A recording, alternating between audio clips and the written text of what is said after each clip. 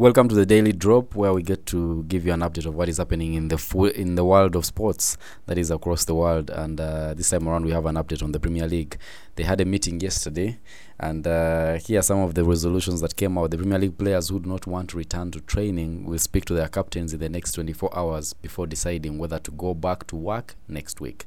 So after 2 months at home, many players want to go back to work, but some think it's too soon. And looking at the fact that some people are still dying in thousands every week across the world, some think it's too soon for them to go back to work. So the Premier League captains held a meeting with the Premier League and medical experts yesterday, that was on Wednesday, to talk through the protocols which will be in place to make sure that a training is as safe as possible. So the Premier League clubs could start training next Tuesday if the proposals are backed by the players and managers and approved by the government and the Public Health England. So a final decision will be made at the next Premier League shareholders meeting, which will be on Monday next week, and resuming training in tightly controlled circumstances is seen as the first step towards the season restarting in the middle of next month. So there is some success in the project restart. So the captains who took part in Wednesday's 2-hour meeting will now speak to the players at the clubs about the measures that have been put in place to make their training grounds as safe as possible. The fact that the return of the Premier League football is likely to mean the use of about 40,000 tests. That is also controversial for some players, as they will be likely to be tested twice a week, including the 48 hours before they are due to train. Another bone of contention is the so-called consent forms, which players have to sign to show that they agreed to abide by the new training protocols. So although they are concerned that this could lead them to signing away some of their legal, insurance and employment rights, they have been told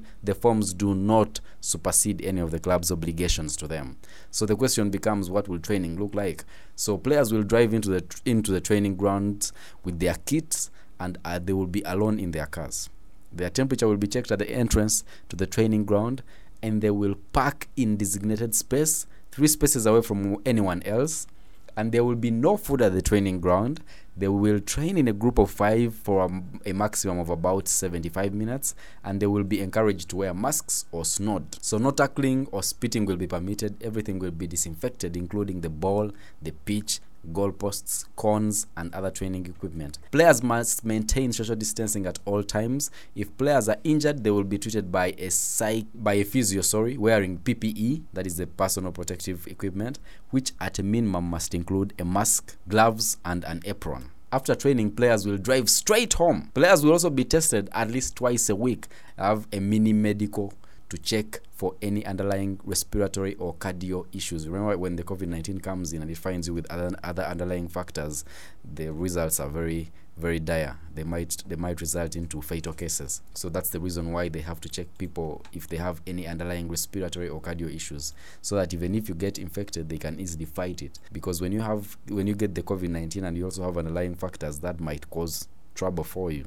So all players will be tested in 48 hours before they train. So foreign players returning to England will not be allowed into the training ground for 14 days. So you will be quarantined if you're in foreign countries. Like right now, if let's say Aguero was in Argentina, or Aubameyang had gone to Gabon, when he comes back to the UK to train, he'll have to first be quarantined for about 14 days before he's allowed to get into the training ground. So do the players want to go back to work? That's the question, because Danny Rose had given his opinion, and some other players don't feel like it is too soon for them to get back to work. But it is fair to say majority of the players want to go back, but only when it is safe.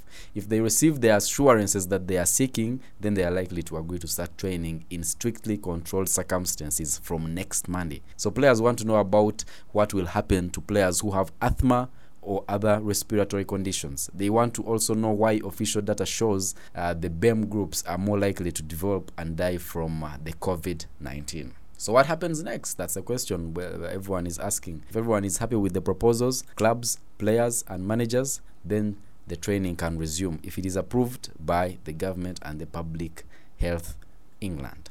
So let's wait and see how Project Restart will go, because there's another meeting that has to take place on Monday, and if all goes well, then training will be set for Tuesday as earlier on proposed.